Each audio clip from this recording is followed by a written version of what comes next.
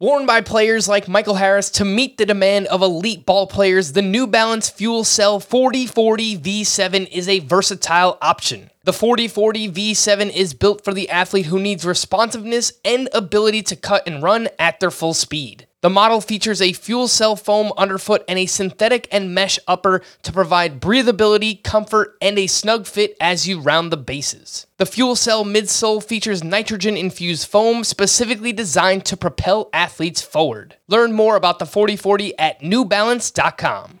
If you've ever been in the market for a new home, you know home shopping can be a lot. There's so much you don't know and so much you need to know. What are the neighborhoods like? What are the schools like? Who is the agent who knows the listing or neighborhood best? And why can't all this information just be in one place? Well, now it is on Homes.com. As somebody who's been through this, I can tell you these features are so incredibly valuable. They've got comprehensive neighborhood guides and detailed reports about local schools, and their agent directory helps you see the agent's current listings and sales history. The area you live in is just as important as the house itself. You can get to know a neighborhood without ever setting foot in it. Say you're a really active person. You could find out about the nearest parks. Do they have a baseball field? Maybe you want to join a softball league like Chris and I play in. Also, Homes.com collaboration tools makes it easier than ever to share all this information with your family. It's a whole cul-de-sac of home shopping information all at your fingertips. Homes.com. We've done your homework.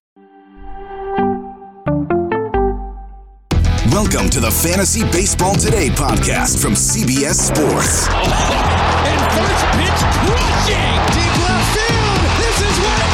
Welcome off! Got a fantasy question? Email fantasybaseball@cbsi.com. Get ready to win your league. Where fantasy becomes reality. Now here's Frank, Scott, and Chris. Welcome back into Fantasy Baseball Today, part 2 of our live mock draft. We're doing a 12-team standard roto, 5x5. We left off in round 11. I mentioned that I took Hunter Renfroe and Blake Snell. Renfroe, I've mentioned many times, is kind of the cutoff for me to get my third outfielder. Well, guess what? It worked out perfectly because he's my third outfielder. I've got Eloy and Ronald Acuna ahead of him. And then Blake Snell is someone I typically have never been in on, but now I am. I kind of buy into the contract year thing with him. They stay healthy, made the adjustments in the second half last year, and was awesome. Just kind of want to see him maintain those adjustments. After I took Snell, William Contreras, Clayton Kershaw, Logan Webb, Logan Gilbert, and Chris, you took Jorge Polanco. We were talking before we started up here today, and it sounds like Polanco is someone you like quite a bit. Yeah, I don't necessarily. I'm going to be honest. I kind of hate every pick right now. Not like specifically the picks other people are making. Those are fine. You guys are great. Their picks are too good, and it's leaving you with nothing to get excited. I don't love this range of the draft, or more specifically, I don't love the hitters that are available right now. And I probably should have just taken a pitcher, but I wanted to stick with I said earlier I was going to wait like 8 rounds to take my next pitcher. It hasn't been 8 rounds yet, and I probably should have just done that because Polanco, I already have a second baseman in Tommy Edman. I really like Polanco a lot as a wait on second base type of option, less so when I have to use a middle infield spot, especially because there are still middle infield players who fit my team build who I really like that I probably need to target.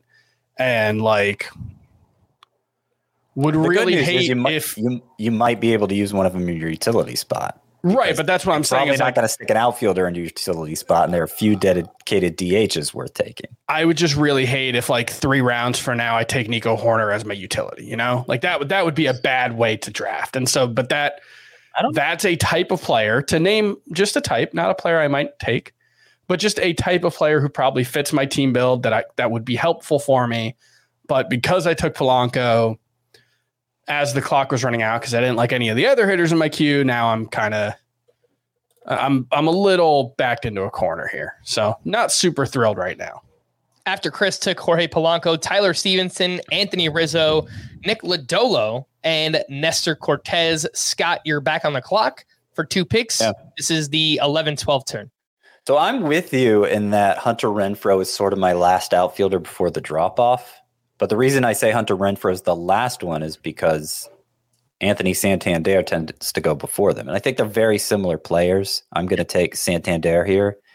I actually prefer Renfroe, even though Santander tends to go earlier. But, I'm not going to pout about getting Santander at this point. A guy who hit 33 home runs last year. And especially since one of my favorite sleepers in the outfield, Lars Nootbaar, is already gone. I don't want to have too many outfield spots to fill late. I'm also going to take another player I don't really like, Jeremy Pena. I think he has lasted a couple rounds longer than he usually does. And I need a shortstop. I actually got squeezed out there because I wasn't really willing to reach for Carlos Correa back at the turn where I took Max Muncy and Ryan Presley. And then everybody took all the good shortstops, Willy Adames, Carlos Correa, Tim Anderson, Chris Took. They all went before it got back to me. So I've had to wait a couple rounds to fill shortstop. I'm thankful Jeremy Pena is still there. Hopefully 20 homers. Hopefully close to 20 steals, too. He had 11, I think, last year as a rookie. Yeah. And hopefully he'll be able to come closer to 20 as stealing bases gets easier this year. And his early season pace last year was really good, Scott. You remember he suffered an injury, and then second half of the season, he wasn't the same. Got back on track in the playoffs. Pena was amazing. He won ALCS MVP. He won World Series MVP. And if you live on the Twitter streets, you might have seen a picture of Jeremy Pena's triceps.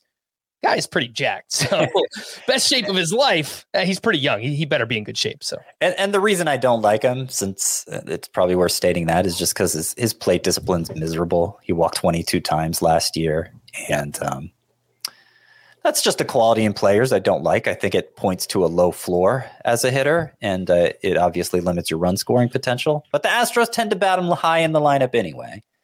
For some strange reason, he is a higher priority in Dusty Baker's lineup than Kyle Tucker is. So, yeah, I don't know what's going on. I don't know what's going on with you lately, Scott. You took Pena in this draft.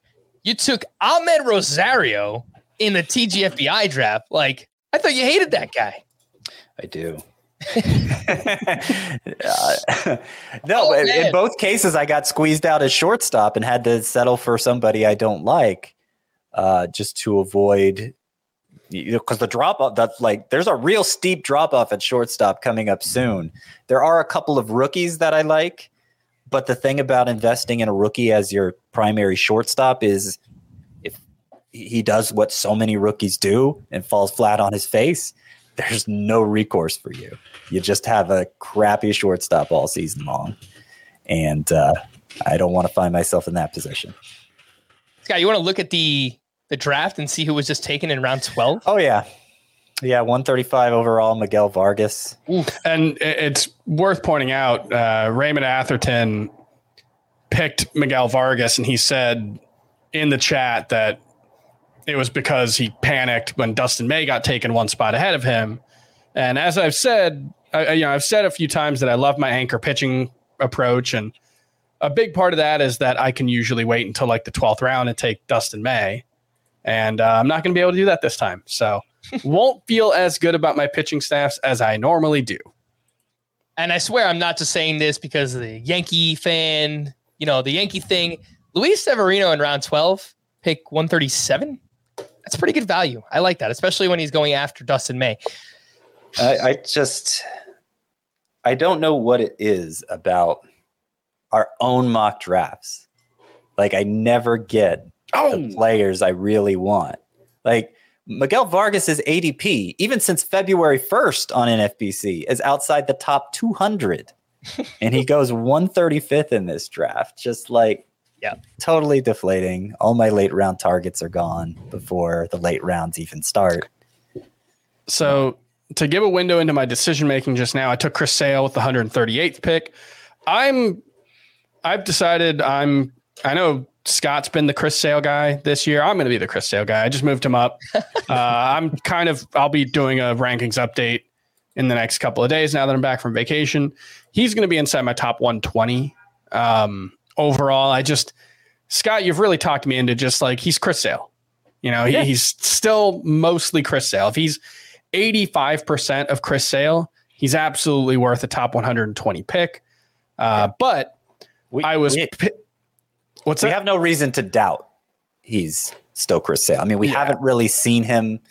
We saw him a little bit in 2021 for enough starts, I think, to convince me he hasn't lost it following Tommy John surgery. And if that's the case, I don't know. I think I'm getting too lax with him lately because I mean, you've got him ranked around here, like 145-ish. I'm not prioritizing him enough. Yeah, and that's him and Dustin May are part of why I feel good about a lot of my pitching staffs when I wait for the number 3 and number 4 guys. But there, I was trying to figure out who was more likely to make it to me in the 13th round, Chris Sale or Joe Musgrove, because obviously Joe Musgrove dealing with this broken toe. We don't know how much time he's going to miss. It's been speculated that it might just be the first couple of turns through the rotation, in which case he'd be a great pick in the 10th round, let alone the 12th or 13th. But he went one pick after. I don't know if Chris Sale would have made it to me in the 13th round. So that was a little frustrating. Would have liked to have had both, but that's not going to happen. Yeah, that was something I wanted to watch throughout this draft today is how far the injured players slipping. Let's talk about some of those picks. After Chris took Sale, we saw Joe Musgrove go, then Chris Bassett. Bassett the other day was down 4 miles per hour on his sinker. Yep. So I don't want to overreact because a lot of veteran pitchers gain velocity throughout spring training, but they usually start like 2 or 3 miles per hour lower, not 4. So definitely something to watch. Then CJ Cron, Alexis Diaz. I took favorite Rowdy Tellez, big beefy baseball home runs. He's already hitting a bunch of them. He's got 2 home runs in the spring. Love it. P. Fairbanks and Kyle Wright at the turn. We get into round 13. I took Ahmed Rosario. Then we see Brandon Lau, Eugenio Suarez, Josh Bell, and Hunter Green. I was thinking about taking Hunter Green, but then my pitching staff would undoubtedly lead all of baseball in home runs allowed between him and Garrett Cole on the same pitching staff. So it's a lot of strikeouts, but I didn't want to do that yet. Chris, what do you think about this? Actually, you're on the clock. I'll let you make your pick. Scott, I took Rowdy Tellez and Ahmed Rosario. And I like doing this where if I have 2 picks close together, you take 2 players in Roto, which complement each other very well. So Rowdy Tellez, I'm expecting, 240, 30 plus home runs, good RBI totals.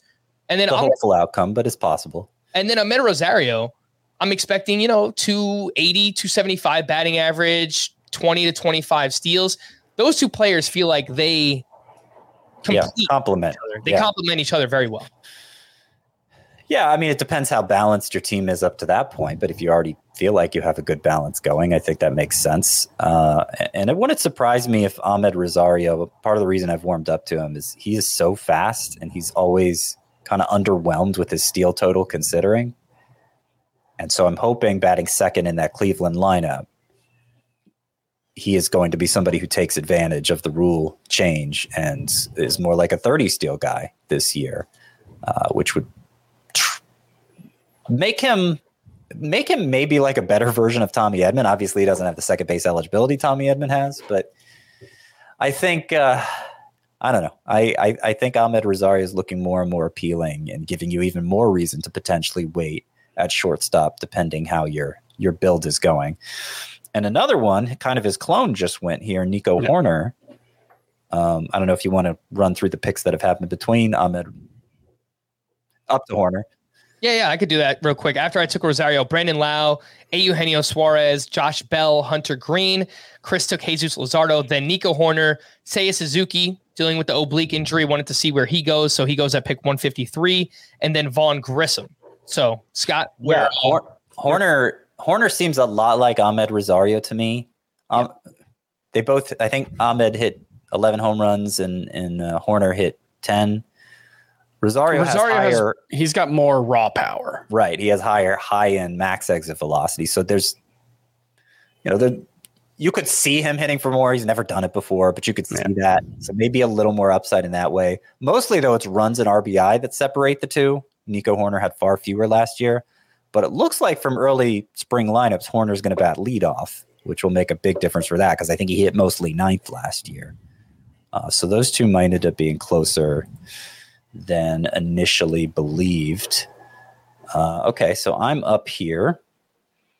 And a couple of middle infield options I like have just gone off the board. I keep missing out on, let's see, Lance Lynn's already gone, right? Yes, he is. Okay, yeah, I got my remaining pitchers pulled up here. All right, so one who I don't take very often, but I do have him as my top remaining pitcher is Tony Gonsolin. I think at a roto league, it's probably a smart idea to take him, especially like this. You can work around his injuries a little easier. He should be great for ERA and wins for however long he lasts, as he was last year. And another one I'm going to take is my second favorite old guy who's probably going to deliver 200 plus strikeouts. Chris Sale's my first choice, but the second choice is Charlie Morton. And so back-to-back starting pitchers here. They are my third and fourth starting pitchers to go with Alek Manoah and Tristan McKenzie. I now have Tony Gonsolin and Charlie Morton. Chris, what's the saying? Those who do not learn from the past are doomed to repeat it. Something like that. Yeah, I think that's a saying. I don't know if that's the saying. But Scott is back, baby. He is back on Uncle Chuck. Charlie Morton. Last year wasn't enough. Spoke about him extensively on, I think, SP Preview Part 3. I'm still a little bit skeptical. He hurt me last year, Scott. He hurt me. Yeah, I never really understood this guy burned me, so I now have a personal vendetta against him, and I'm not going to take him again. What if he has burned you the only 2 times you've ever drafted him in your life? Still. I mean, it shouldn't change your process if you think the analysis is accurate. And I do in Morton's case. I mean, like I said, he still had over 200 strikeouts last year. His ERA, I think over his final, just going off memory here, was something like his final 19 starts. He had like a 3.50 ERA. His curveball still has 3,000 RPM. Velocity is fine. Big bat misser still. I think he's just a little off last year, and that caused him to be homer prone in a way he's not normally. He could be great this year. It's possible. It is possible that last year he was coming back from the broken leg, which he suffered in the previous year's World Series.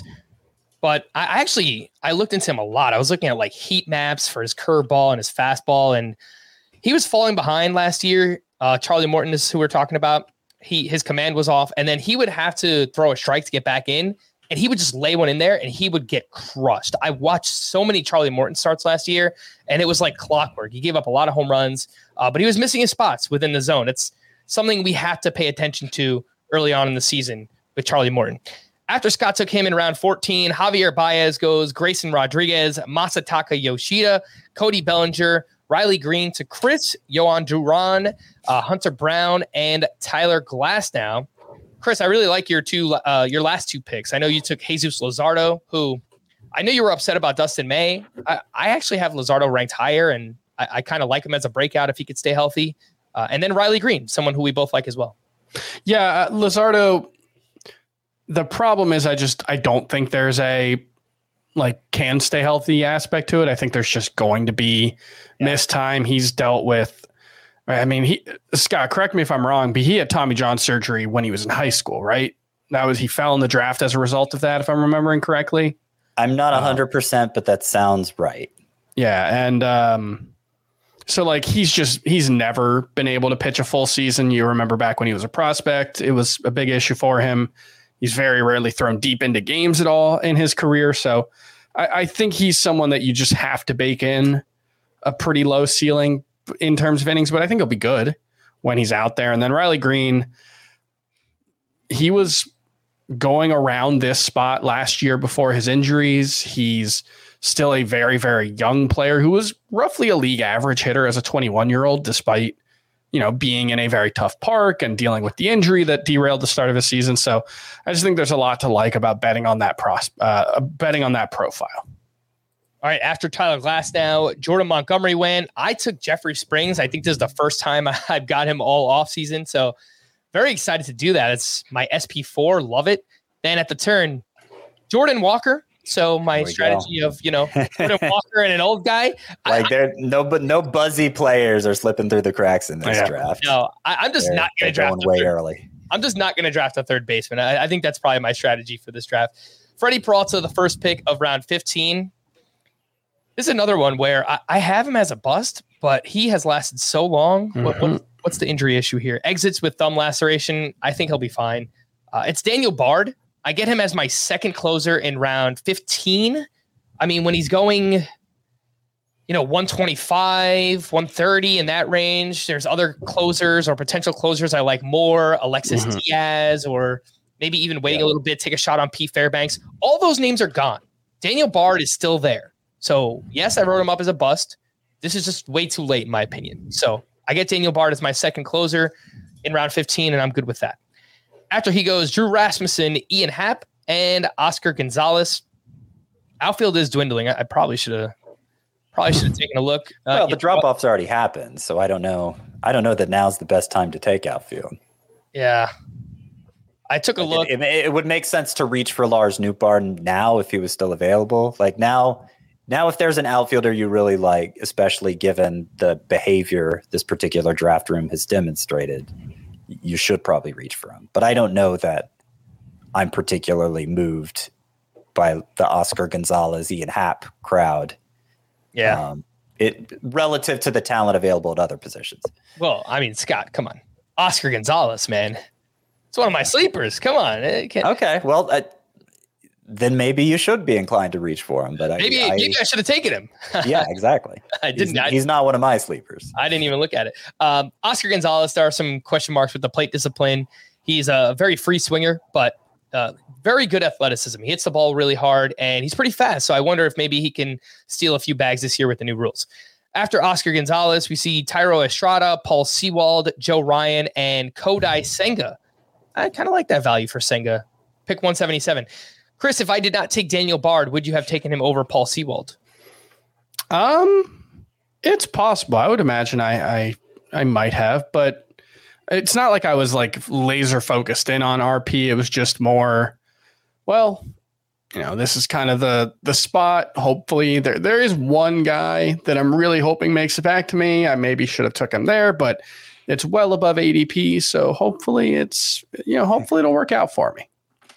Chris, what do you think about where Jordan Walker just went? The last pick of round 14, 168. We saw his first spring training game, 430-foot home run off Johnny Cueto. I think the other day he had a double over 100-mile-per-hour exit velocity. What do you think about where he's going and the likelihood he makes the opening day roster? I mean, it sounds like he's certainly got a real shot at making the opening day roster. And if he doesn't, I mean, we're at the point now of his career where he could be an injury or a good 2 weeks away from getting called up to start the season. So I think it's a perfectly reasonable gamble to take at a time in the draft when nothing is certain. Like it's not like the guys that you're passing up to take him are legitimate superstars. There's players that I like, but I think he's a fine pick there. I think this is probably the right spot for a player who could be a legitimate. I mean, if all breaks, right, a 5-category contributor, but even if not, should be able to contribute power and speed. He is a freak. Jordan Walker is. Yeah, he's just an incredible athlete. 6'5" to hit the ball as hard as he does, and he is fast. I've said this a lot this offseason. I saw him out at First Pitch Arizona in the Arizona Fall League, and the dude is fast. Jordan Walker could go get it. He could run around the bases too. So yeah, his max and 90th percentile exit velocities, not just for a 20-year-old in AA, they were good for major league caliber players. I think the stat was his 90th percentile max exit velocity would have been 4th among major league players, which you just don't see with minor league hitters, even guys with very good power. So that is very, very impressive. And I trust the Cardinals. They've done a pretty good job in their development. So very interested to see Jordan Walker this season.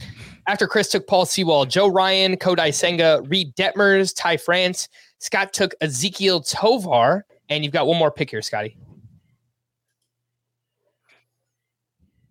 Yeah, I do. I am going to take Ketel Marte. And yeah, so I did Ezequiel Tovar is the sleeper I like a lot. A rookie, obviously, Rocky's intended shortstop. I think he'll hit for. I think he could be a 5-category contributor because he has all the benefits of Coors Field. And you look at the home run steals pace he was on in the minors last year. I kind of feel like we should be more excited about Tovar than we are about Vaughn Grissom. Speaking as somebody who's excited about Vaughn Grissom, and yet he tends to go a lot later. So based on the way people have been reaching in for the buzzy picks, I wanted to do the same with my middle infield spot. I went ahead and took Ketel Marte for my utility spot. As I was saying earlier, it's not like you need to feel like you need to keep the utility spot open for a position that's just crazy deep. Because no position is crazy deep. First base and shortstop are the deepest, but they're not crazy deep. Already the depth is dwindling at first base, and I still have a corner infield spot to fill. JD Martinez, I believe, is still out there, right? Mm-hmm. But all things being equal, I'd rather have Ketel Marte than JD Martinez. Certainly than JD Davis. Yeah, and more than JD Davis. Yep. Yeah. So I'm not sure what the alternative would have been if I hadn't taken Marte. I looked into Tristan Casas maybe at first base, but there are a few third basemen actually out there that I think are satisfactory for my corner infield spot if Tristan Casas doesn't make it back to me. And starting pitcher, we just crossed into a new tier, so I wasn't anxious to dip my foot into those waters yet. So I went ahead and went with a hitter in Ketel Marte, who I think is just being drastically undervalued this year. Goes outside the top 200 in ADP. It's crazy. You just got him at pick 181. We're in round 16 here. Jake Cronenworth goes, then Daniel Hudson, Matt Chapman, who lasted really long. I was thinking about taking him as my third baseman, but that will not happen. Again, I will not have a third baseman this draft. Jonathan India, Chris took Brian De La Cruz, then Tristan Casas, Ke'Bryan Hayes, Luis Garcia, and Logan O'Hoppe. No, what do you know? I'm on the clock here. See, I think I need outfield. Outfield's bad. I need third base. Third base is bad.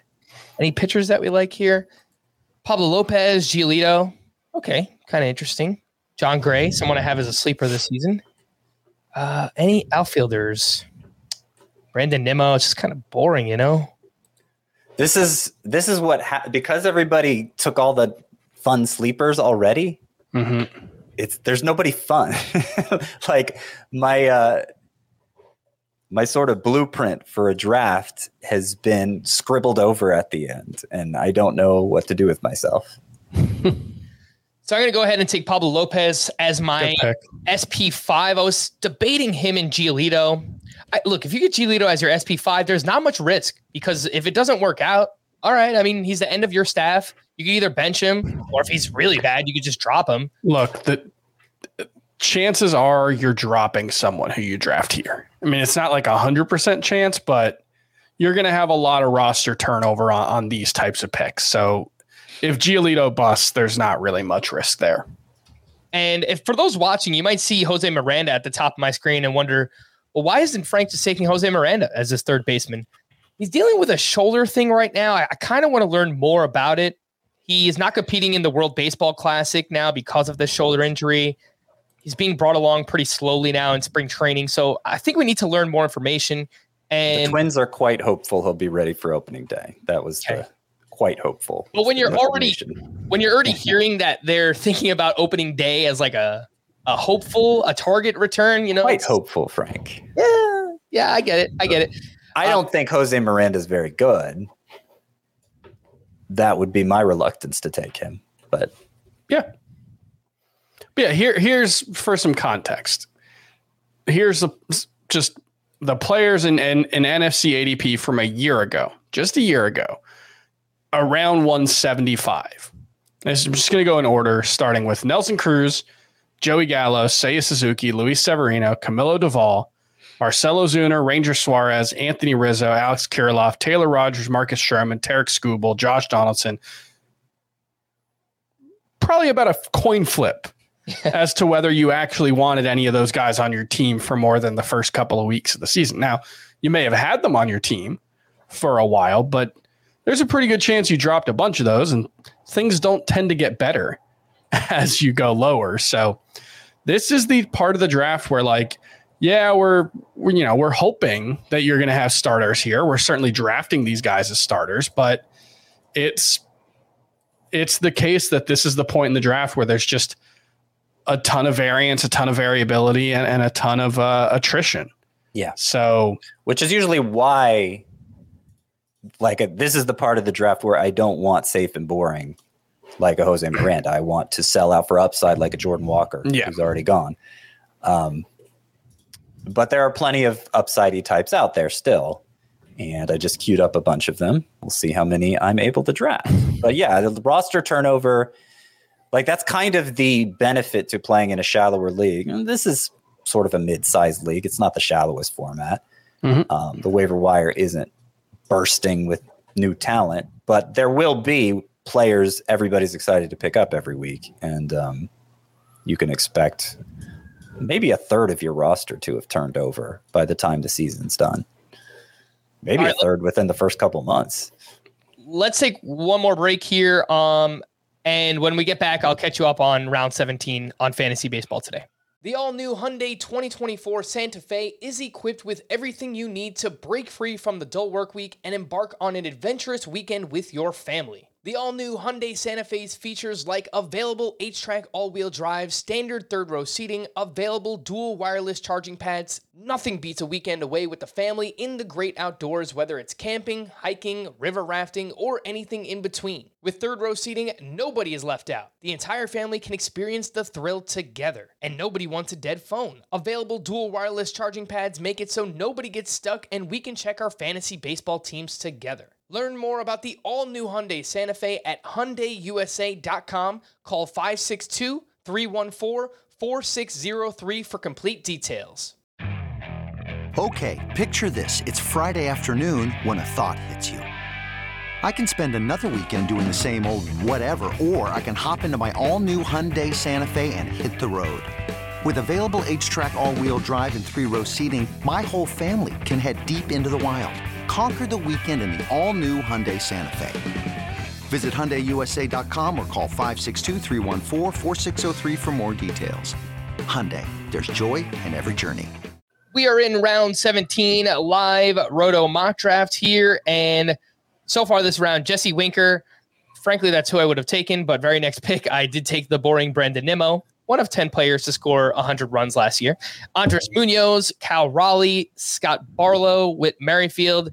Chris took Anthony Rendon, another third baseman. That won't be on my team. Harrison Bader, Jose Leclerc, and John Birdie.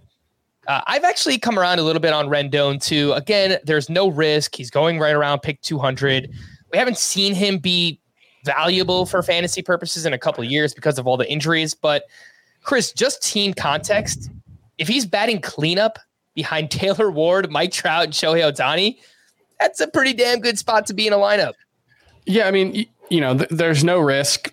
Like you said, there's also not necessarily any reason to believe he's going to bounce back. It's just that it's Anthony Rendon. He was one of the best hitters in baseball for a long time. So hopefully he will be able to bounce back. But yeah, there's no guarantee he will at this point in the draft, though. Again, there's a decent chance you're dropping whoever you take if it's not Anthony Rendon. So you might as well at least hope that it's a guy who could get you 90 RBI and hit for a decent batting average and all the things that Anthony Rendon in an ideal world could do.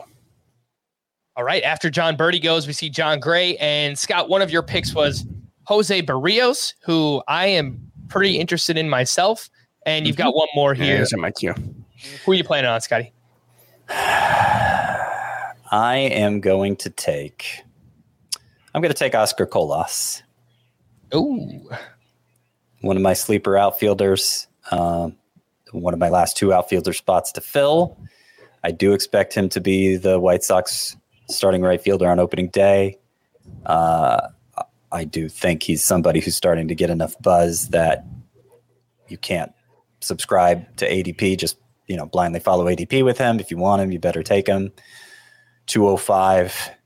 overall, as Chris keeps saying, like we're definitely at a point in the draft now where just take your guys and don't even really pay attention to ADP. And you know what? Like Frank mentioned with Rendon, I think Colas is a guy who, like, let's say you think him and another guy in that range are fairly similar talents. Take the guy in a really good lineup, because if he hits, the way we think he can, there's more room for excess value than there otherwise would be. I was debating Colas and Jared Kelenic, and I wanted to go Kelenic. I really did, but I ran the calculation. Okay, I haven't seen a lot of people drafting Kelenic in 12-team league. Yeah, but he hit a home run today, so 3 home runs now this spring, and the exit velocities are just insane. It was an opposite field home run, this latest one, off a lefty, off a fastball. I think it's worth pointing out. On an 0-2 pitch, Scott. Yeah. And like I tweeted about it, just pointing it out, not really offering much analysis on it. And I got a lot of responses like, don't do this, Scott. We're not going to fall for this again. The guy's 23 years old. If he hadn't debuted in the majors already, if he had just put up the numbers he was putting up in the minors, and now he's competing for a spot at 23, like he'd be drafted like Corbin Carroll or something. I think we're being a little too dismissive, and take advantage of it. I mean, now you don't really have to pay much of anything for Jared Kelenic. And if it doesn't work out, whatever, you'll move on. But I am warming up to the idea of taking him. Obviously, it's more likely to flop than not, but that's beside the point. You're shooting for upside at a point in the draft where it's not going to hurt you. After we saw Jared Kelenic go, Andrew Heaney, Jose Miranda, Gabriel Moreno went to Chris, Brady Singer, Austin Meadows, and Carlos Estevez. Chris, speaking of spring training home runs, we saw in Gabriel Moreno's first game this spring, he hit a home run, and I think we can all agree he possesses the talent. He hits the ball hard. He makes a lot of contact. Now, if he can flash some of this launch angle throughout spring training, I think that could give us a lot of hope going into the season with Gabriel Moreno. Yeah, I mean, I still think he's probably going to be, at least early in the season, on the smaller side of a split with Carson Kelly. Although Carson Kelly is really bad against righties, I believe, is the way his career has gone. So there's a chance that, Moreno takes on a bigger role, but it's betting on some upside. It's betting on a skill set that hopefully translates pretty well. Very contact forward. He might just be Keibert Ruiz, or what Keibert Ruiz was last season, because they're very similar types of players. But I'll take a chance on a guy who at this point last year was top 10 prospect in the game. Yep, that is Gabriel Moreno. And I agree, Chris. I think there is a chance maybe he starts off as playing, 2-3 times a week, something like that. Ideally, you want him more as a second catcher than anything. Yep. But if he's performing, Carson Kelly is not, then I think we could very quickly see that go to, all right, maybe 4 or 5 times a week we get Gabriel Moreno in the lineup for the Diamondbacks. After we saw him go, Brady Singer, Austin Meadows, Carlos Estevez, Ryan McMahon. I got a third baseman, boys. Josh Young will be my third baseman in this mock That's the draft. move. I mean, if you can't get Jordan Walker, if you can't get Anthony Rendon, I'd be willing to go with Anthony Rendon before Young. But just get Young. I mean, if you're talking about a 12-team league, something deeper than that you can't afford to miss, then maybe you look at like an Alec Boehm or something instead. But if it's a shallower league and you could shoot for upside, do so with Young, I would say. Yeah, I mean, that's exactly what I was thinking. And that's what we said on the third base preview is if you miss out on the top guys, wait, take either Walker or Josh Young, pair him with an old guy. If we were drafting bench spots in this draft as well, then I would probably wind up with a Justin Turner or even Alec Boehm, who was on the top of the queue, which I am mildly interested in. I was listening to the Phillies broadcast the other day, and they said he put on some muscle this offseason, and he wants to pull. I mean, his problem has not been hitting the ball hard. He hits the ball pretty hard. He's like 85th to 90th percentile on most of the quality of contact metrics. He's just like Brian Hayes, hits the ball on the ground too much. Yep. Yep. Big thing for Alec Boehm. But if he could pull the ball more, it's something apparently Rob Thompson has been emphasizing with Alec Boehm. That's exactly what we want Hayes to do too. Speaking of which, hit a home run the other day, and he mentioned that as an emphasis that he knows he needs to put the ball in the air more and pull the ball. That could lead to a Brian Hayes breakout, even an Alec Boehm breakout if both of those guys do that this season. At the start of round 19, well, the last pick of round 18 was Jack Flaherty. It's really good value. I mean, 216, why not? Take a shot. Then Patrick Sandoval. I took JD Martinez, fill in my utility spot. Esteury Ruiz, then Joey Meneses, Keibert Ruiz, and Michael Conforto. Chris, you're on the clock. Let's pull up your team. Yeah, I've never been a big fan of Jack Flaherty, but he's someone I've drafted a decent amount this year just because you don't have to pay very much for him at all. And, I didn't like him when he was being drafted as an ace, but when he's your seventh pitcher, it's a lot easier to talk yourself into it because he's clearly very talented. I think the upside is probably an SP2, at least on a per inning basis. And so, yeah, why not take the chance? Wow, Chris, homer picks often. I know. Jesus Luzardo and Edward Cabrera on the same team. Yeah, I mean, look, if there's one thing the Marlins have been good at, it's developing young pitchers. We know we've seen it from Jesus Luzardo pitching at a high level at the major league level. And, Edward Cabrera, one of my favorite sleepers. We talked about him a lot this spring. I think there's significant breakout potential there. And he hasn't made his debut yet, right? This spring? I don't believe so. He'll be a fun one to watch. That's Edward Cabrera we're talking about. Pretty fun last three starting pitchers you took, Chris. Chris Sale, Jesus Luzardo, Edward Cabrera. Lots of talent with all of them. Can they stay on the mound? That's the biggest question. And that's why I like the anchor approach at starting pitcher. McClanahan and Verlander, there's enough volatility there where I feel a little iffy about the innings and counting stats that I'm going to get from those guys. But the idea is at least that you have your two guys you can trust for 180 innings, 200 plus strikeouts, elite ratios, and it gives you a lot more flexibility in the type of pitcher you can draft from that point on. After Edward Cabrera, we see Alex Verdugo, Andrew Benintendi, Francisco Alvarez, and Jeff McNeil. Scott, you are on the clock for two picks. Yeah, so I almost went pitcher, like bet two bounce back candidate pitchers with that last pair. I decided to take an outfielder, Oscar Colas, instead. But I was going to go Barrios and Flaherty if I went that route. The reason I didn't is because that would leave me with only two pitcher spots. If I'd taken it would have left me with only one pitcher spot if I had taken two pitchers then. And I really like this range at starting pitcher. It's part of the reason why I'm so comfortable waiting as long as I am. And I find in these roto drafts where you only have the 9 pitcher spots to fill in, there's not a lot of incentive to carry a bunch on your bench. I'm out of pitcher spots before I'm out of pitchers I like. So I am going to take 2 here. In fairness, you've only got 3 spots total left.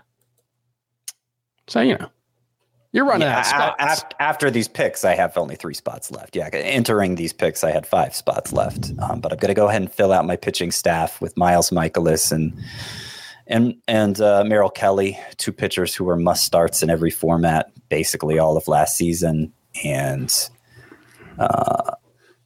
nobody wants them this year. There's some degree of skepticism with them, though I don't think. I think part of their success is just the environment changed, and they are equipped to take advantage of that. So I think there's decent hope they're going to follow up on it. In Kelly's case, the strikeout rate is good enough that as long as he gives you the innings, he's going to give you a useful number of strikeouts. Mikolas less so, but Mikolas is better built for ERA suppression. It's going to be a big workload for both of them. It's going to be the potential for double-digit wins for both of them. And I think they're just tremendous values at this stage of the draft. What'd you coin them, Scott? The Mount Rushmore this year? The Mount Rushmore of pitchers who figured out how to succeed in a post-juice ball league. And they are... Really rolls off the tongue. Miles Mikolas, Merrill Kelly, Martin Martin Perez and Tyler Anderson. I'm most skeptical of Perez and Anderson. Kelly and Michaelis I feel best about. So that's why I went ahead and took them here and didn't want to take the chance that, didn't want to have to go with Perez with my next pair of picks. Yeah, I think Kelly is the one that I like most as well of that group. I might put Tyler Anderson second. He really developed his changeup last year. So if he leans into that pitch a lot again with the Angels, then I think there is a decent chance that Tyler Anderson has value again. Not that it repeats what he did last year. Let's see what's going on in round 20 now. We've got Miles Michaelis, Jonah Heim, Giovanni Gallegos, Jameson Taillon, and ouch. I really wanted Trevor Rogers, but he goes here at pick 233. I'm sorry, Chris, but you couldn't take a third. I couldn't get a third stallion. It's okay. I am on the clock, and I'm going to take a starting pitcher, and it's a guy who I like quite a bit as a sleeper, Tyler Mahle. He was pretty good in 2021, obviously not as good in 2022, but we didn't really get to see him outside of Cincinnati, and his velocity was up in his first spring start, right? Tyler Mahle, yes, it was up 1 mile per hour on the fastball. That's what you want to see because it was down a little bit last year. He dealt with shoulder issues, but his numbers are, I think his ERA is like a run and a half lower on the road than it was in Cincinnati for his career. So I'm hoping getting a full season in Minnesota, getting away from Cincinnati is going to be good for him. And, in an ideal outcome, mid threes ERA and 10K per nine is not out of the question. All right. That is Tyler Mahle. Yeah. The fastball velocity is huge, Chris, because the fastball is his best pitch. So if he can keep that velo up, shoulder stays healthy, then I do think Tyler Mahle is grossly undervalued. Yeah, I was going to say 200 strikeouts rather than go with a K per nine. I was like, that seems aggressive. He had 210 in 2021. Yeah, he had a lot. He was really good. And starting pitcher, man, has really dwindled down here. I've already got 5, so it's not a huge need. But did Syndergaard get taken? I don't know. The spring quotes from him are a little concerning. Yeah, he was like 92, 93 with his fastball in his first start. And he was like, I know I can throw harder. And it's like, well, that's why I'm if you had invented Facebook, you would have invented Facebook, Syndergaard was one of Frank's favorite sleepers. And I wondered if that one spring start was enough to push Frank off of Syndergaard. It's not. I mean, I want to see a little bit more, but we mentioned it on yesterday's podcast. There was no velocity readings for that game, but I saw a tweet from a Dodgers beat writer that he was sitting 90-91. Yeah. Yeah. Which was even bad. 3 to 4 miles per hour lower than last year, which was already 3 miles per hour lower than before Tommy John. So, which we were like, what? Like we're like 5 days removed from Dave Roberts, like, oh yeah, he's definitely going to be throwing as hard as he was before, right? Like that. Well, I'm not imagining those quotes. There was a report from Bob Nightingale that he was sitting 96. Well, prior to the start of games. No comment. So that would be improvement. Syndergaard said he was dealing with some mechanical issues. I don't know that makes it more encouraging because you got to sort out those mechanical issues. So yeah, I was never as high on Syndergaard as you were, Frank, but I was starting to like him a little bit. And now I'm just kind of, there's a lot of other pitchers I like more, like Dre Jameson and Mackenzie Gore. If you're going to go the upside route, I think one of the kids is a better way to go than the old guy whose velocity keeps dropping several miles per hour. That is totally fair. I mean, the premise of everything was Driveline in the offseason and the Dodgers devil magic. But if the velocity is already down, then yeah, it's not looking good. I mean, maybe it'll swing again later in spring training. Andrew Heaney didn't pick up that sweeper until like the very end of spring training and had the breakthrough season he did. Yep. So after Chris took Tyler Mahle last round, we saw Ha-Sung Kim, Alex Cobb, Josh Naylor, Oswald Peraza. It's a pretty good value, 238 for Peraza. Like I'm thinking Peraza's undervalued. He looks like the favorite to win that job. Yep. And I took Alex Lang as my third reliever / closer, hopeful for the Tigers. At the turn, CJ Abrams, another one, small sample, but has looked pretty good so far in spring, posting some nice EVs, and I think he has a stolen base or two already as well. Then Eric Haas, I took Will Myers, who was scratched from the lineup Tuesday with lower back tightness. You hate to see it because Myers is always banged up. But if he's good to go for the start of the season, obviously everyday playing time, everyday at-bats in Cincinnati is favorable for fantasy purposes.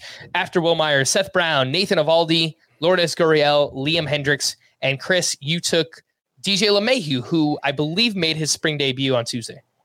Yeah, and there's talk that he's in the mix to bat leadoff for the Yankees. Obviously, not going to have a single everyday job, but I think we'll get close to everyday plate appearances if he's sitting near the top of that lineup and he can just be what he was prior to the toe injury last year. I still think that he's a guy who can be very, very useful for fantasy, especially if, I still have some questions about my team batting average. So I think it's I think it's a very helpful pick.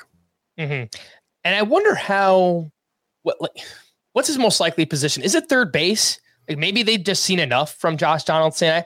They can move guys around, but that's what's his name? Aaron Boone was like vociferously defending Josh Donaldson the other day. So I don't think they've given up on him, but it's going to be somewhere, Yeah.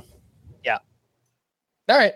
After LeMahieu goes Alec Boehm, Ramon Laureano, who I believe is dealing with an oblique. No, it's a groin. So we'll pay attention to Laureano's the rest of his spring training. Then Jock Peterson, Martin Perez. Scott, you spoke too soon. The Mount Rushmore is almost gone, not completely. Yeah, Anderson's still there, right? Yep. So I was wise to take those two. I mean, I could have still gotten Anderson here, but like I said, I'm more confident in Merrill Kelly and Miles Michaelis anyway. So for my corner infield spot, I'm going to take Brandon Drury. It's one of those situations where there's a lot of reasons for skepticism about the season Drury had, but the evidence for him potentially being able to repeat it is that he just did it, and he's still in a hitter's park like he was in Cincinnati. Now he's with the Angels, but that's favorable hitter's park. Obviously going to play a lot with a lot of good hitters in that lineup. So third to last pick. If he was going 100 picks earlier than this, no thanks, but I'll take Drury here. Now, this is interesting. 5 outfielder league, obviously. 60 need to be drafted. We talk about how there's nobody after 30 or so, but there are several candidates here for my 5th outfielder spot that I would be really happy to have. Ultimately, I'm going to go with Jake Fraley. But Alex Kirilloff is still there. His wrist is supposedly feeling better. He has yet to get in a spring game. So that's part of why I'm opting against him. But I would have been happy with him as my 5th outfielder. Also, Garrett Mitchell, who appears to have the center field job locked up already for the Brewers. He showed his speed in a late season trial last year, swiped 10 bases, I think. So he's going to be helpful in that category. He had a 2-homer game this spring. He had a double, I think, recently. He's always had good raw power, just a swing that was completely built to undermine it. I don't know. Maybe he's figured something out. The swing on the home run, especially the second one, looked good. So he just went off the board. All right. Yes, he goes here in round 22. We are coming up on the final round of the draft. Here's what we'll do. We'll take one more break. We'll finish up the draft, recap our teams real quick, and then we'll get you out of here on Fantasy Baseball Today. Robert Half research indicates 9 out of 10 hiring managers are having difficulty hiring. If you have open roles, chances are you're feeling this too. That's why you need Robert Half. Our specialized recruiting professionals engage with our proprietary AI to connect businesses of all sizes with highly skilled talent in finance and accounting, technology, marketing and creative, legal, and administrative and customer support. At Robert Half, we know talent. Visit roberthalf.com today. This episode is brought to you by Progressive Insurance. Whether you love true crime or comedy, celebrity interviews or news, you call the shots on what's in your podcast queue. And guess what? Now you can call them on your auto insurance too with the Name Your Price tool from Progressive. It works just the way it sounds. You tell Progressive how much you want to pay for car insurance, and they'll show you coverage options that fit your budget. Get your quote today at Progressive.com to join the over 28 million drivers who trust Progressive. Progressive Casualty Insurance Company and Affiliates. Price and coverage match limited by state law. All right, we're here in round 22, the second to last round. Jake Fraley, Travis d'Arnaud, and Garrett Mitchell. I have a feeling we're going to see a lot of those second catchers start to get drafted here off the board. And I agree, Scott. I think this is an interesting range for outfield where obviously you don't want these guys this late to be your third or fourth. But in a league this deep, when you get to your fifth outfield spot, I mean, take a shot on upside. There's a lot of interesting names here. Like, even if you need just pure power, someone I found myself gravitating towards is Jorge Soler. If he's healthy, he's going to play. And I don't care that he plays in Marlins Park. Like, the guy has light tower power regardless of where he plays. I think, if he stays healthy, he can hit 30 home runs. So I think Soler is a good sleeper. He's twice showed that he could be a must-start fantasy player, and then in between has really let us down. But even in years where outfield, the talent is a more normal distribution, your fifth outfielder is probably not going to be somebody you're that confident in going into the season. So the third and fourth outfielder range there is much weaker than we're used to seeing it. But by the time you get to the fifth outfielder, they're still, especially now that we're seeing the way lineups are shaping up this spring. Like, when I first made out my rankings, I wasn't giving Garrett Mitchell much credit because I didn't know how much confidence the Brewers had in him. And they had Sal Frelick waiting in the wings. So, how much of a chance would Mitchell get just because he got it first last year? Does that mean he'd automatically be slotted in? But now it's looking much more apparent than yes, they do have a lot of confidence in Mitchell. That is his job. Even if he doesn't improve as a hitter, I mean, if he's playing 5 times a week, he's likely going to steal 40 bases, if not more. So it's not a bad pick here at all. After Garrett Mitchell, we saw Luis Arraez, Trevor May. Chris took Brendan Rodgers, then Evan Phillips, Spencer Torkelson, and Yasmani Grandal. Chris, on the podcast yesterday, Scott and I were talking to Ariel Cohen about some like boring hitters, Alex Verdugo, Alec Boehm. Brendan Rodgers feels like one of those players. I think as long as you don't expect too much, he'll hit 275 with 15 to 20 home runs. It's fine. It just doesn't blow you away. Yeah, that's there's a song called Hey Jealousy by the Gin Blossoms. If you don't expect too much from me, you might not be let down. I think that's partially what we've seen with Brendan Rodgers. We've had very, very high expectations from him, and he hasn't lived up to them. And so we're just kind of throwing him out. But the one thing about Brendan Rodgers that I keep coming back to is he hasn't gotten the Coors Field bump yet.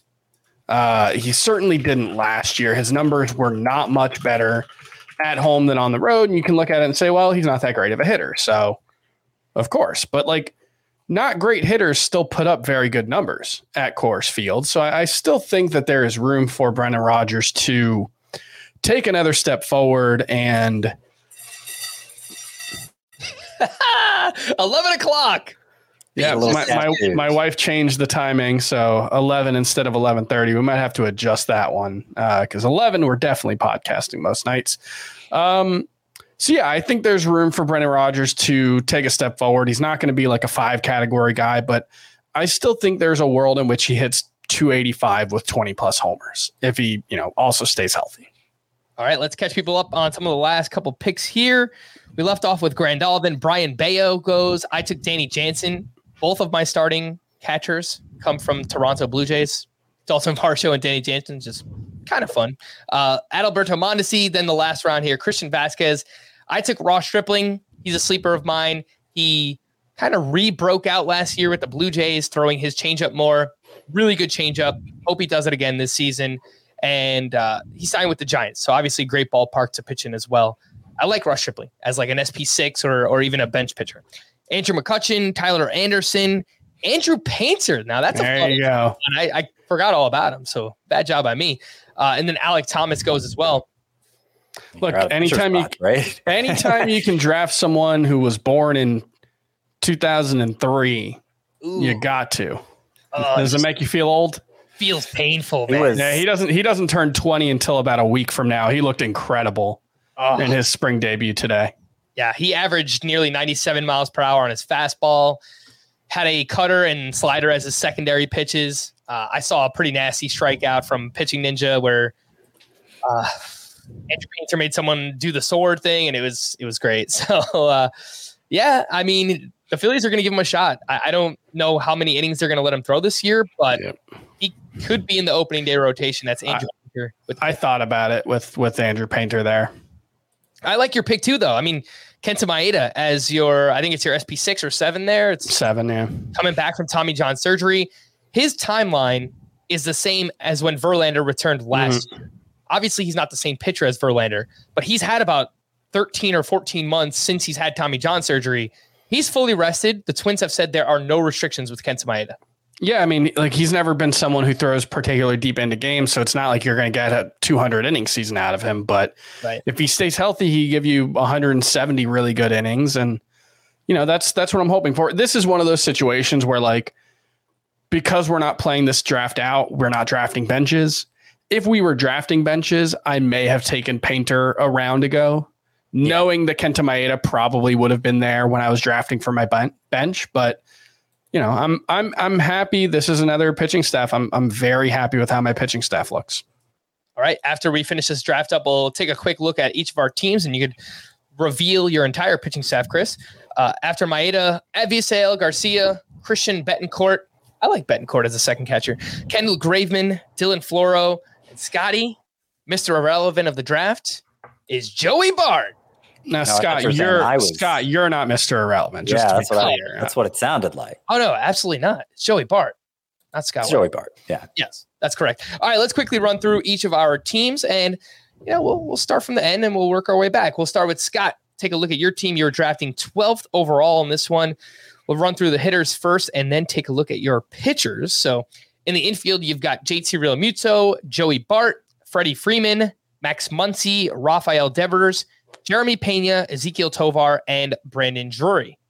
In the outfield, you've got Teoscar Hernandez, Anthony Santander, Jake Fraley, Luis Robert, Oscar Colas, and then Ketel Marte at your utility spot.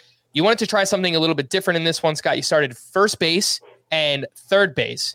Didn't take an outfielder until the 3-4 turn. How do you think your offense turned out?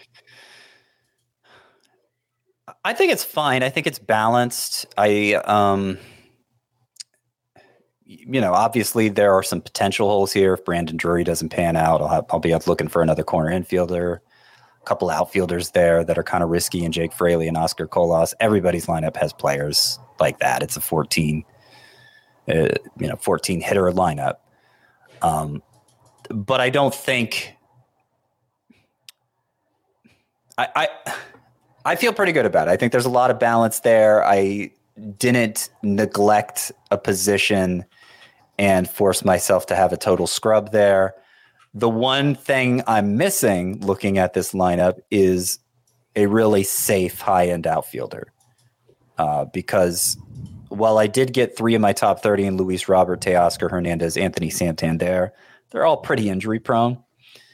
So I feel the lack of a first-round outfielder. And I didn't have a choice. I was picking 12th, so the 7 were already gone. It would have been reaching for Mike Trout, who himself is injury prone. Or I could have gone Fernando Tatis, plugged him in as a shortstop to start out with the idea of moving him to outfield later. But of course, he has his own issues. So I think it just reinforces the idea that I really want an outfielder in round 1, which I already knew. And but it also suggests that it's not like the sky is falling if you can't get one.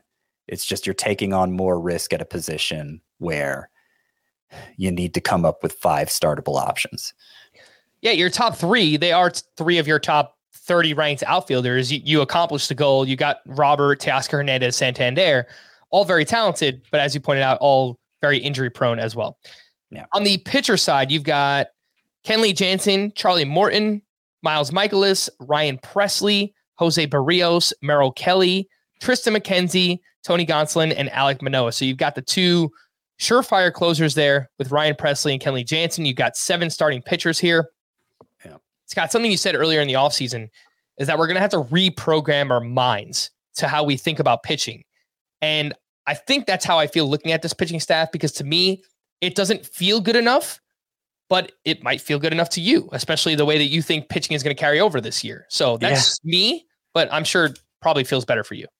Yeah, I'm pretty excited about it. Like every time I have yet to come out of a draft thinking, oh man, pitching is going to be a problem. You know, as much as I keep trying to push the envelope, like I'm saying, and I keep trying to delay myself from taking pitchers longer to address those hitter scarcities that I think are more apparent now in a post-juice ball league. And the last 2 starting pitchers I drafted were, like I said, must-start pitchers last year. It doesn't mean they will be again, but if the environment is the same as this year, there will be new Merrill Kellys and Miles Michalises that appear. I looked at one of my championship teams from last year, and basically the whole pitching staff but Zach Wheeler came off the waiver wire. You know, I just think that's where we're back to. And it was so long ago that that's how the game of fantasy was played that I do think it's going to take maybe a couple years for people to reprogram themselves. And who knows, maybe the ball will change again during that time. But if it doesn't, I think this is the way. And I think I'll do just fine in the categories. I'm not even strikeouts, because I got Charlie Morton, who I think is a pretty safe bet for 200 plus. Alek Manoah and Tristan McKenzie, if they stay healthy, should be at least close to 200. I don't even think that's going to be a major issue. I have 7 starting pitchers, as some teams I'm sure have 6. That'll help make up for the strikeout gap. I think the pitching staff will be just fine. And you have pitchers on good teams too, which is an emphasis of mine this offseason. It sounds very obvious, but look, if you want to cover yourself in terms of wins, you want pitchers on good teams as well. Let's slide over to Chris's team. He was drafting 7th overall. We'll start with the infield: Salvador Perez, Gabriel Moreno, Christian Walker, Tommy Edman, Anthony Rendon, Tim Anderson, Jorge Polanco, and DJ LeMahieu. In the outfield, Mike Trout, Christian Yelich, Mookie Betts, Brian De La Cruz, Riley Green, and Brendan Rodgers. You know, Chris, this seems like a pretty balanced offense too. I kind of like it. What do you think? Yeah, I don't have like multiple stolen base standouts or one guy who's going to carry me. So, you know, it is a lot of like 10 to 15 steal guys. And we've talked a lot about how that can turn into 2 to 5 steal guys without much changing. So I think that's the place where I'm weakest, but I got some, you know, really nice breakout candidates in Riley Green and Brian De La Cruz, guys who I think could take a big step forward as hitters. I'm pretty happy with how this group of hitters came out. I think there's no glaring categorical weakness. And if there's one, it's steals, and we don't know how that's going to play this season. So it might end up not being as much of a weakness as expected. Hey, put some respect on Tommy Edman, Chris. Right. Yeah, that's the one guy. He's not like a 40 steal guy. Well, actually, I saw a quote from him, or it wasn't a quote, but it was relaying a message that he had given to this beat writer that he thinks he'll steal at least 40 bases with these rule changes. And I've seen more hitters downplaying the rule changes, but Tommy Edman was once saying at least 40 bases. Interesting. That's good. Sounds good to you, Chris. Let's take a look at your pitching staff. You've got Justin Verlander, Chris Sale, Edwin Diaz, Tyler Mahle, Kenta Maeda, Paul Sewald, Edward Cabrera, Jesus Luzardo, and Shane McClanahan. So much like Scott, you've got those 2 anchor relievers. You've got Edwin Diaz, arguably the top closer in the game, and Paul Sewald. And then you've got 2 aces on your team with Justin Verlander and Shane O'Mac. And then you just not like Scott. Yes, not like Scott. And you filled in the rest with a bunch of upside starting pitchers. It's interesting. There is a lot of upside with this group. Yeah, and this is very much like it's not necessarily my ideal pitching staff in all of the names. There were definitely a few guys I would have liked to have grabbed, but I'm very happy with how it came out. I think this, highlights why I really like the anchor pitching approach. The one thing I will say is, like, with Verlander and McClanahan as my anchors, I probably could have used like a Miles Michaelis type to provide a little bit more of a floor in terms of, innings and counting stats. But I think it's a really talented group. A couple of my favorite sleepers are out on there in Edward Cabrera and Tyler Mahle as well. I guess I wish if I was only going to go with two closers that one of them was more of a sure thing closer in Paul Sewald, but I'm very happy with how this group came together. I think it'll be quite good. All right, well, take a look at my team. I was drafting second overall in the draft, and I've got Dalton Varsho and Danny Jansen at catcher, then Nate Lowe, Jose Altuve, Josh Young, Wander Franco, Ahmed Rosario, and Rowdy Tellez in the infield. In the outfield, I've got Ronald Acuna, Eloy Jimenez, Hunter Renfroe, Brandon Nimmo, Will Myers with JD Martinez at utility. It feels kind of light. I think it's balanced. I think it's a balanced offense, but taking Garrett Cole in round 2 with Ronald Acuna and then Altuve in the 3rd round, maybe the answer was to take Nolan Arenado. If Paul Goldschmidt made it to me there, I probably would have taken him and then whichever second baseman felt to me likely Altuve. But I didn't. I chose to take a starting pitcher, and I kind of regret it now. Because you have that gaping hole at third base where it's kind of like I was saying at shortstop earlier. If Josh Young, maybe he breaks out. It's possible. But if he doesn't, and it's more likely he doesn't, then you're just stuck with the crappy third baseman all year, unless you make a trade. So, plug in a pitcher you could have taken where you took Josh Young and then put an Arenado there in Josh Young's spot, and would you feel better about your team? So who ends up being your ace if you take Cole out completely and you're talking a late round pitcher instead? So Gausman?